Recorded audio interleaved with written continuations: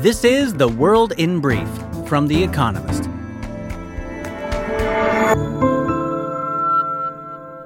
Our top stories. America's Supreme Court overturned Roe v. Wade, the landmark ruling from 1973 that protected the right to an abortion. At least 25 states are expected to severely restrict or completely ban the practice, including, in some instances, in cases of rape or incest. It is the most consequential ruling by the court in recent history, affecting tens of millions of women. President Joe Biden called the court's decision a, quote, tragic error. Meanwhile, several companies vowed to cover expenses for employees who need to travel for an abortion. J.P. Morgan Chase and Disney joined Citigroup, Apple, and other firms that previously announced similar policies.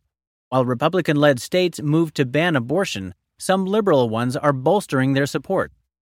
Oregon allocated funding to an abortion charity, and Illinois' legislature will hold a special session to, quote, further enshrine reproductive rights.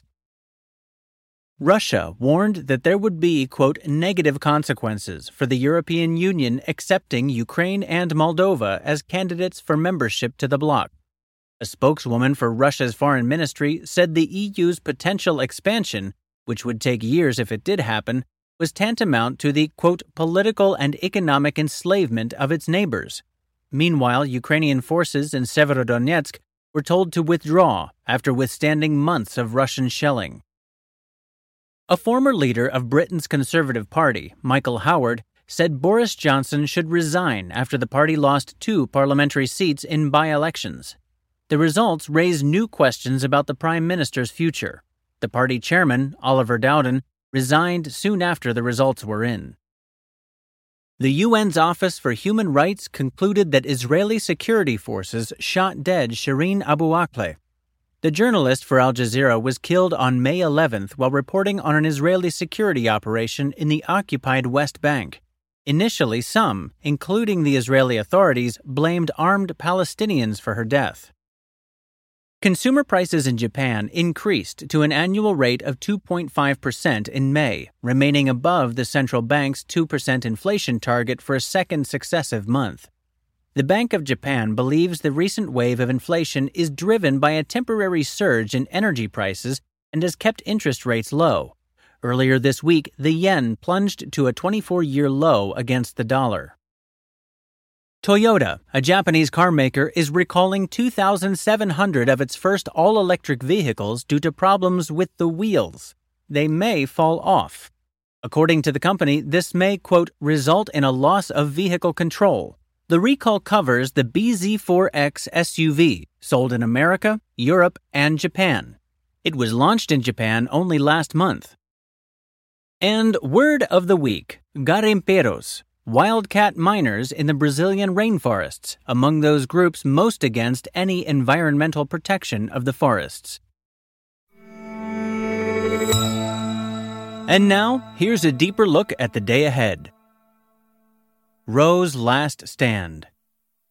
On Friday, America's Supreme Court overturned Roe v. Wade, the ruling from 1973 that declared a constitutional right to abortion.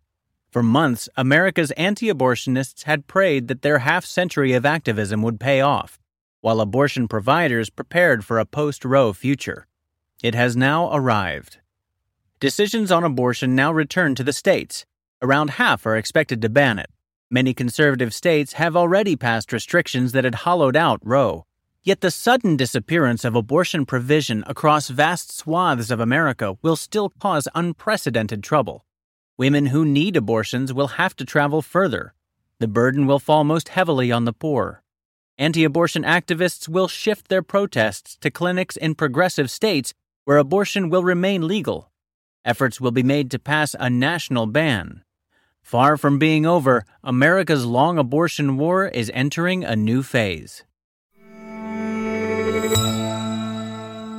Bridging a gap in Bangladesh. On Saturday, Bangladesh unveils its biggest public infrastructure project since independence in 1971. The 6.2-kilometer Padma Bridge spans the main distributary of the Ganges, connecting 30 million people in South Asia to the megapolis of Dhaka. The inauguration of a project some 23 years in the works is a public relations prize for Sheikh Hasina, the prime minister. In 2012, a tussle over corruption led the World Bank to pull a record $1.2 billion in cheap loans from the project. 1 decade later, the $3.5 billion bridge has been completed by Chinese state-backed companies and fully financed by the Bangladeshi Treasury. The Trust 4-lane highway and rail route will cut travel times between the east and west of Bangladesh. That could boost annual GDP growth by 0.3 percentage points, according to Copenhagen Consensus, an American think tank. Yet greater potential payoffs may go untapped. Bangladesh's borders with Myanmar and India remain largely closed. Trade and neighborly trust are low.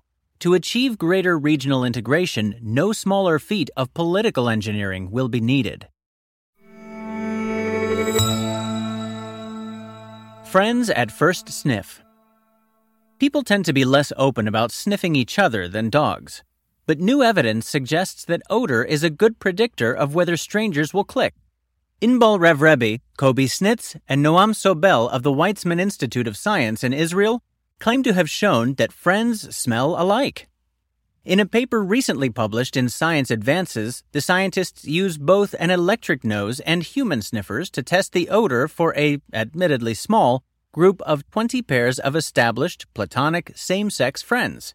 They find that buddies matched. Does friendship cause odors to converge, or do pre-existing scented similarities lead to friendship? The researchers' findings show that the latter is more likely.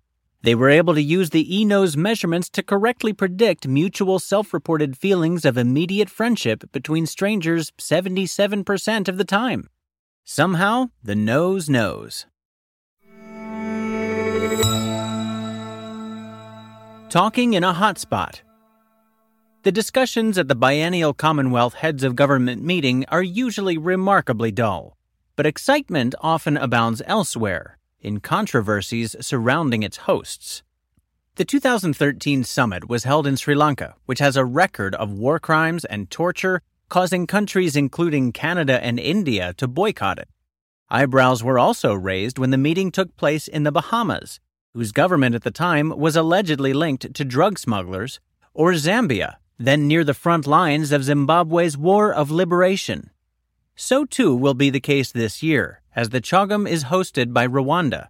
Heads of government meet on Saturday. The African country is under fresh scrutiny for its record on human rights because of a British plan to deport asylum seekers to it. It is also accused of backing rebels in neighboring Congo. Both issues will probably dominate the discussion, to the detriment of the meeting's stated aims of boosting trade and innovation. Weekend Profile. Emily Evis, the Glastonbury heiress. In 1999, the 19-year-old Emily Evis was training to be a teacher in London when her mother Jean fell ill. She returned home to Somerset to support Jean and Michael, her father, on the family's dairy farm. Tragically, Jean died while the couple was tending to the family's other business, the Glastonbury Festival, which they had run for nearly 30 years. This weekend, Emily is in charge of the pandemic-delayed 50th Anniversary Festival, which will attract over 200,000 revelers to Worthy Farm. In 1970, Michael Evis, along with Jean and some friends, decided to put on a music festival. In the 1980s, Glastonbury, named after a nearby town, became a near-annual event. As a child, Emily dreamed of having ordinary parents and fewer people camping in what was, in effect, her back garden. Some years were wild. She remembers riots on the site in 1990 and being shouted at in public by local landowners irritated by the crowds. Mr. Evis thrived on the risks of running a music festival, while his wife was a nurturer, tending to spaced-out campers in the family's farmhouse. Miss Evis takes after both of them, yet she never assumed that Glasgow was her birthright. After deciding to help with the family business when her mother died, she began an apprenticeship of sorts in London. Organizing charity gigs with the likes of Coldplay and REM taught her how to persuade massive bands to play for fractions of their usual fees, a practice for which Glastonbury is well known. Gradually, she and her husband, Nick Dewey, a band manager, assumed bigger roles at the festival.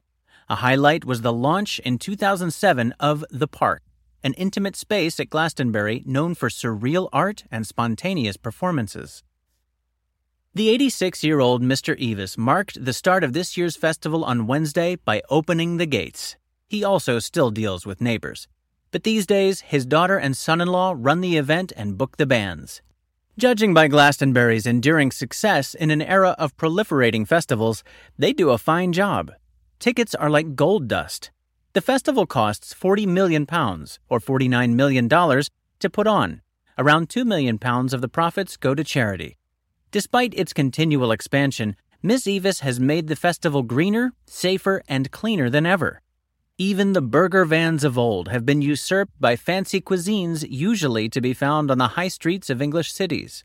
Miss Evis's musical choices face more scrutiny than her father's ever did. But despite some grumbles, in 2015 many festival goers were furious when she booked Kanye West, a hip-hop artist, she has remained broadly loyal to Glastonbury's traditions. The Evis family has always had Catholic tastes, ranging across pop, folk, blues, rock, and dance. And Glasto's success has enabled the festival to cater for all of them. Over 5 days this weekend, the punters at Glastonbury will watch more than 3,000 artists perform on over 100 stages, from Paul McCartney to a Ukrainian folk quartet. Keeping them happy is a full-time job.